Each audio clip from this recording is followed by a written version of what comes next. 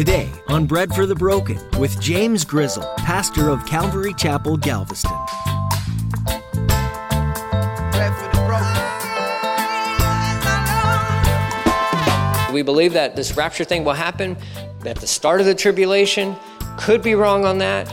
I really think that that's how it is. Maybe mid-trib. Regardless, we'll be in heaven, and this dude is going to be talking garbage and junk about you. There you go. So what should your response be? Who cares? Let them talk, right? Now don't talk about my God. That is offensive to me. Now don't do that. I don't like that. I don't like that. You're going to talk trash about me being a Christian. That's fine. Whatever. I don't care.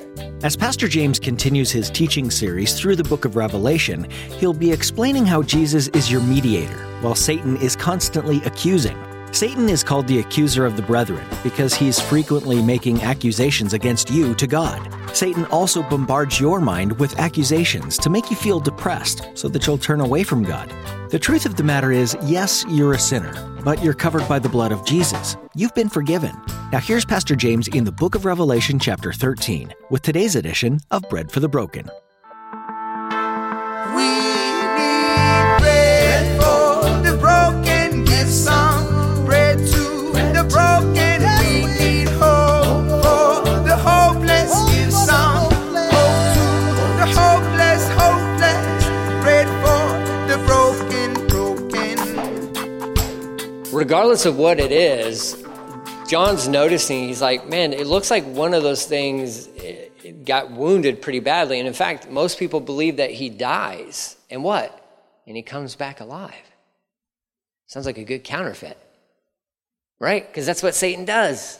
Of course, he got wounded, but the fatal wound was healed miraculously, maybe even 3 days later. We don't know. It doesn't say, but I wouldn't be surprised if it was 3 days later. And the whole world marvels. The whole world, it says the whole world marveled at this miracle and followed the beast in awe. This is the Antichrist. He's walking around like he's Jesus. And the world is like, here's this guy. Here's the guy everybody's been looking for. Oh, he finally did show up. He didn't look anything like those Christians were saying he was going to be like. No, this is the one we've been waiting for. For all these years, here he is. And look, he even died and came back alive. It's a miracle. It's amazing. Why would we not follow this guy? So they're following him. And then it goes on to even say that, verse 4 says, they worship the dragon for giving the beast such power, and they worship the beast. Is there anyone as great as the beast? They exclaimed. Who is able to fight against him? So this is what we do. We worship God. Why do we worship God? We worship God because, we love God because God first loved us, and God sent his only son to die on the cross for us. And we worship Jesus because he's the Son of God. But the church is gone. People are still getting saved, and this false Messiah is what I'll call him, the Antichrist. He shows up on the scene, and everybody's like, oh, here he is. Here he is. In fact, you know what we're going to do? You're going to worship Satan? Yeah. Well, why? Well, because he's God, right? He's all powerful, right? He's in control, right? That's the deception. That's the deception. He's not even on the same level as God. But he's created this illusion that he's God, and it's what he's always wanted. It's what Satan has always wanted. The one thing, he got tired of singing the same song over and over and over again. Holy, holy, holy is the Lord God Almighty. And he's like, I want people to sing that for me. And that's what kicked him out of heaven. Got him kicked out of heaven. Now, this is what he's experiencing. People are actually worshiping Satan, and they're worshiping the Antichrist. And they're singing his praises, and they're like, who can come against him? Who's going to stop him? Who can stop them? This is a weird, and the church gets raptured up, but this whole new church starts up during the tribulation times. And it's not like this weird kind of, I'm a kid of the 80s, so there's this whole satanic panic thing that happened, I guess, when I was a kid. I don't remember any of it, but there was this thing of Satan worshipers and all that stuff. It's not like that, okay? So you can maybe dismiss some of that stuff, or Anton LaVey's, and all that good stuff, or the Church of Satan in San Francisco, it's all black and everything like that. We're not talking about like that, but this is like logical, reasonable kind of people who are like, yep, we're going to worship him. We're going to worship this guy. And he's not like Satan's walking around, cloven-footed with the tail and the pitchfork and stuff like that, demanding. We don't even know if they even see Satan visually. I mean, there's no indication. They certainly see the Antichrist, and they're like, listen, whatever's giving you your power and authority, whoever your father is, we want to worship him. It's quite the change from what we do, and what we know as, as believers. But there's this great deception. Verse 5 says, the beast was allowed to speak great blasphemies against God, and he was given authority to do what he wanted for 42 months. That's the time period that we're dealing with here, these 3.5 years. And he spoke terrible words of blasphemy against God. Now you can note that, this is the same, adjective or descriptive term that's used for this guy. What spews out of his mouth, what is consuming his heart is hatred towards God. Okay? He's got it written all over him, and everything that comes out of his mouth is anti-God, anti-God, anti-God. And you would think, because we get kind of spoiled, especially within our Western world, like, we're looking at this as if, like, we're around or this is happening right. And we would be thinking, I would say 10 years ago, we'd be like, no way, that much hatred towards God. And maybe we're seeing glimpses of that. And it seems like every day we're getting closer to where it's like the rhetoric for an anti-God message certainly is getting louder and louder. Anti-God, anti-church, all this stuff, anti-Christian. It's supposed to happen. It's supposed to happen. To where one day you'll get to this where this guy stands on a platform in front of probably millions and millions of people and says, hey, and he starts talking all this garbage and trash about God, and people are like, amen, amen. They are worshiping him, and they're fully on board with everything that he says. And everything that he says is against God, slandering his name. And all who live in heaven, that's you and I. Okay, because we believe that this rapture thing will happen at the start of the tribulation. Could be wrong on that. I really think that that's how it is. Maybe mid-trib. Regardless, we'll be in heaven, and this dude is going to be talking garbage and junk about you. There you go. So what should your response be? Who cares? Let them talk, right? Now don't talk about my God. That is offensive to me. Now, don't do that. I don't like that. If you're going to talk trash about me being a Christian, that's fine, whatever. I don't care. This guy's going to be like, yeah, all these Christians that are living on the earth right now, and even those ones who have died, even those ones that we have beheaded, because that's going to be going on. He's just talking trash about everybody who's associated with God.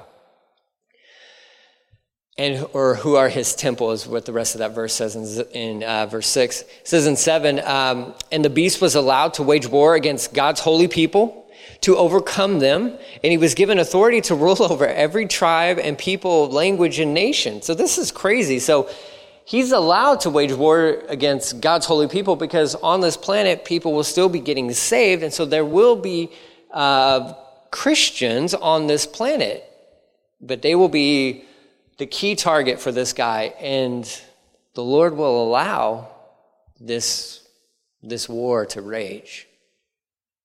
And that could be a hard pill to swallow, right? Because you're like, but God, you got all these evangelists, these 144,000 evangelists that are running around. There is no indication that these dudes are stopping. Even with the Antichrist maintaining a huge platform and all this stuff and spewing threats towards them, the indication is that these guys are just still going for it. And people are receiving that message and people are still getting saved. And it will cost them in the end. It will cost them their lives. But this shouldn't surprise us because we see this today. We've seen this all throughout time. At certain moments throughout history, it has been costly to be a Christian for certain individuals. When John was receiving this vision, to be a Christian, it could cost you your life. Whether it was Nero, who was a psychotic man, or it was Domitian, who I believe was ruling at the time when John was recording this revelation. They hated Christians.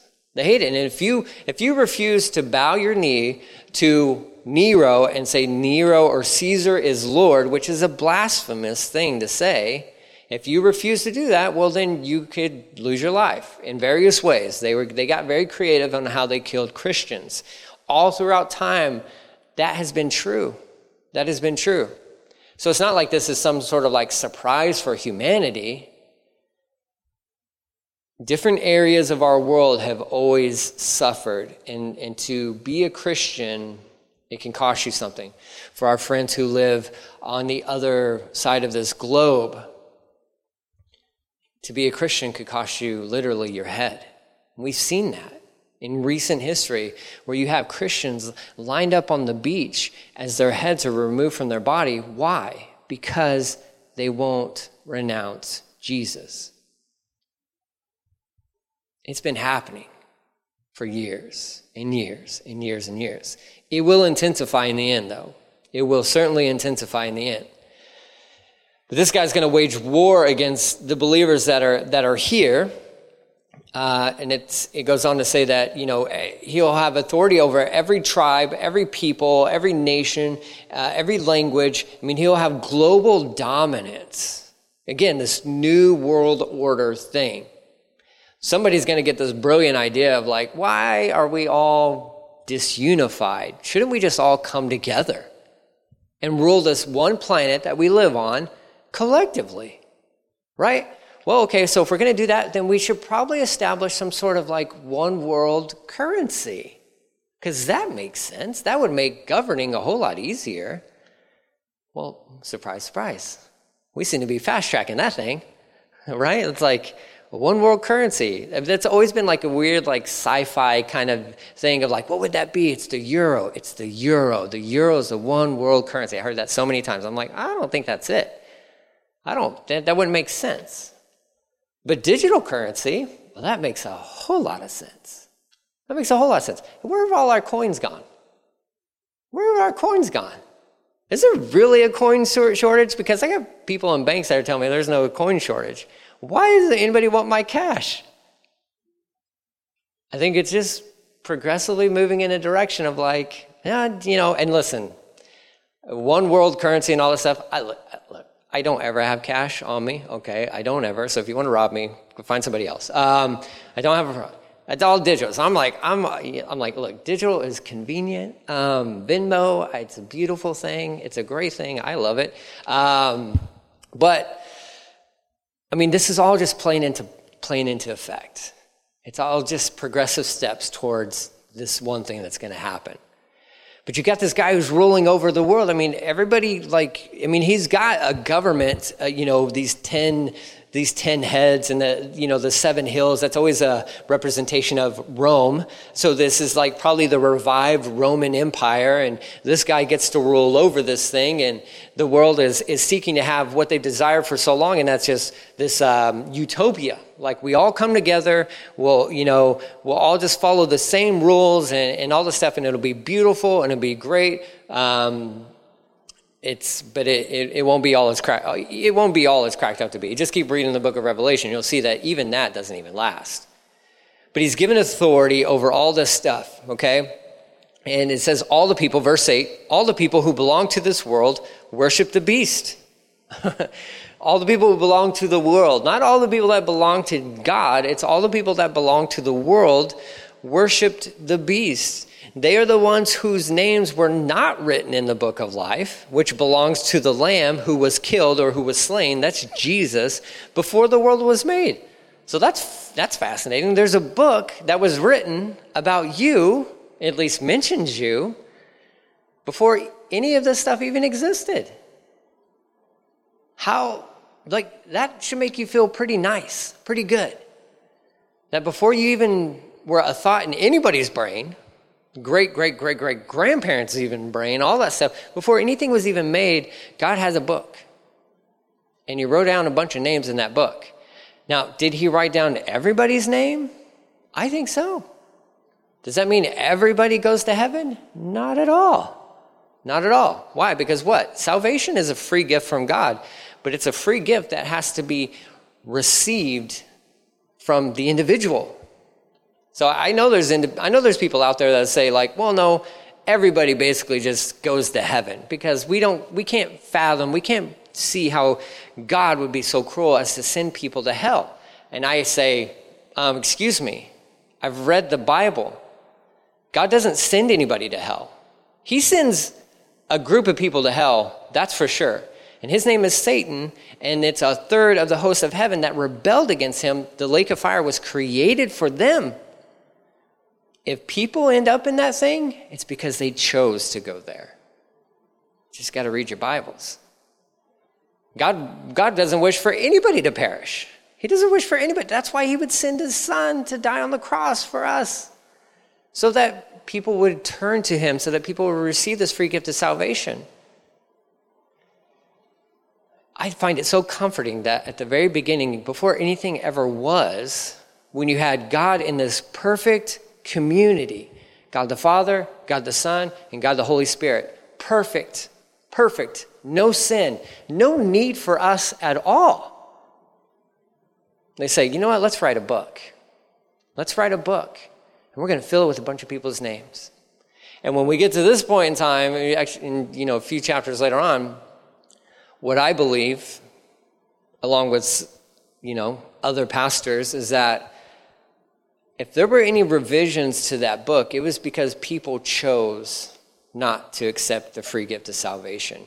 So if anything happened in that book, it was names being erased out of it because they didn't want to be in it. Because they didn't want to be in it, which is sad. But you have to march over the body of Jesus in order to get to hell. I mean, that's the reality. That's the reality of it. But there's this book of life, and it's got names written in it. And I don't know if it's alphabetical or what, but there's Grizzle, and that's James Grizzle, and I'm saying, thank you, Jesus. You took a chance on me before I even existed. Thank you so much. That's awesome. That's awesome. I'm not worried about losing my salvation. I'm not worried about that at all. I just want to stay connected to him. My name's written down in that, and I'm like, Lord, use a Sharpie. I hope that was a Sharpie when you wrote my name in there. Let's just keep it like that. Keep me from being a knucklehead, and I'll see you at the finish line. See you at the finish line, okay? It's comforting to me. I hope it's comforting for you as well. If you're like, I don't know if my name's written in there. Or if you got family members that are like, I don't know if my name's written in there. You say, you know what, let me tell you how you can know for sure. There's this guy, his name's Jesus. He came to this earth, lived a perfect life, and died on the cross for your sins, so that your name would be in that book, so you can be sure of it, so you can finish out the rest of this life, the rest of this race with confidence, because Christians need more confidence of what he has done. I'm not confident in my ability to keep my name in a book, okay? That's not good. No, Jesus has done all the work for me, and I'm just holding on. And I'm just enjoying the ride, okay? And that's what you can do. You can walk people through just a beautiful gospel message of like, man, Jesus has done it all. He did it all. You just got to accept it. It's a free gift. You just got to take it. Goes on to say, before we get into this false prophet, it says, anyone who's willing to hear, if you got some ears, listen, okay? Pay attention. The Message Bible says, are you listening to this? I love that. He's like, are you listening to this? In fact, I would even say the Eugene Peterson, that's who penned the Message Bible. Now, it's a thought for thought, very loosely thought for thought paraphrase translation. Okay, I never study out of the Message Bible. I only study out of the New King James or the ESV, word for word translations. That's all I ever study out of. But when I read, sometimes I'll read out of the Message, just because it's so clever. But he says this. Are you listening to this? Verses 9 and 10. They've made their bed. Now they must lie in it. Anyone marked for prison goes straight to prison. Anyone pulling a sword goes down by the sword. Meanwhile, God's holy people passionately and faithfully stand their ground. New Living Translation's way of saying that. Anyone who's willing should listen and understand. People are destined for prison, will be arrested and taken away. This is speaking of the persecution for sure. Like, it's going to happen. So what happens when they come to arrest you and they put the handcuffs on you? Well, go straight to jail, I guess. I mean, like, there you go. It's going to happen. Those who are destined for death will be killed, but do not be dismayed. For here is your opportunity to have endurance and faith. Here is your chance, God's holy people. For the ones who are going to walk through this story, but also for us today, you stand firm. You stand firm. You will not be shaken. You will not be moved. Let them say what they want to say. Let them threaten this or that or whatever it may be. Christians ought to stand firm. If this virus thing has taught us anything, it seems like the church is on shaky ground. And I'm talking about like believers. We get so rattled. And I get it. I understand. I don't like anybody messing with my schedule. I don't like anybody telling me what I can do and what I can't do, okay? No, I don't like that. I don't like that at all. I don't care if you're the governor or not. You don't tell me what to do, okay? That's always been, unfortunately, my motto in life, okay? It's got me in a lot of trouble, okay? But Christians stand firm.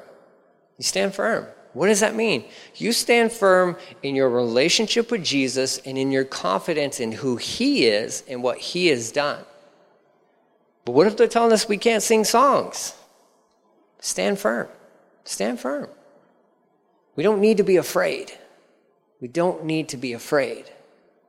And the world doesn't need to see the Christians as being, now listen, I get it. Fear it's an emotion. It's a thing that we all go through and all that stuff. But the world, especially right now, the world is just so full of uncertainty. They're looking for does anybody have hope? And us Christians should be standing firm saying I got some hope. I don't know what's going to happen.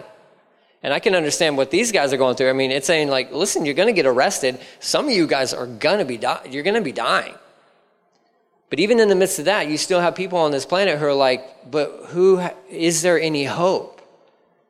And that's why Christians must endure. That's why you have to keep following Jesus. That's why it is always too soon to give up on him. You stand firm and you say, I have hope. And his name is Jesus. His name is Jesus. Tell me I can't sing. That's fine. That's fine. Because I know worshiping God is not all about singing songs. But I will sing songs. I will sing songs. I will walk around singing a song in my heart all day long, okay? All day long. I will follow the Lord. I will keep my eyes on him, and I will follow the Lord. I will not be afraid of any person or anything. I will stay focused on him. And this is what, I think really the Lord has dropped this right in the middle of Revelation as an encouragement for John, for his listeners, but also for us today, where the Lord's like, listen, you just stay standing, stand firm. Don't give up. Don't give up. Let's look at this last guy. This one kind of goes by pretty quickly here. The beast of the earth, or out of the earth, or from under the ground is what the Message Bible says. It says, then I saw another beast. I love these descriptive terms here, the beast. That's actually a term of endearment in my house. So if you ever go to our house and you hear Nellie calling me a beast, that means she loves me. The hopeless, bread for the broken. You've been listening to Bread for the Broken, a ministry of Calvary Galveston with Pastor James Grizzle. We're so glad that you joined us as we learn through the book of Revelation together. Revelation 1 verse 8 says, I am the Alpha and Omega, says the Lord God, who is and who was and who is to come, the Almighty. In an ever-changing world full of uncertain things, what a great hope it is to know that the Lord God is present in all of it. He sees and knows your deepest pain, just as he sees and knows your greatest joys. He was and always will be Abba, Father God. So don't worry about tomorrow. We already know who holds it in his hands, and he is good. If you'd like to listen to today's teaching again or hear more verse-by-verse teachings from Pastor James, visit breadforthebroken.com and click on the Teachings tab. If you're ever in the Galveston area and are looking for a new church home, we'd love to have you visit. All the information you need, including service times and directions, can be found at breadforthebroken.com. We'd love to connect with you too, so just drop us a note in the contact form to let us know how we can be praying for you. We'd also like to ask that you prayerfully consider partnering with us by donating to Bread for the Broken, which is both a ministry and a mission field. You can donate by visiting breadforthebroken.com. Your donation is greatly appreciated and will help us to continue to spread the hope of Jesus to the world. Thanks for tuning in today, and be sure to join us again next time on Bread for the Broken.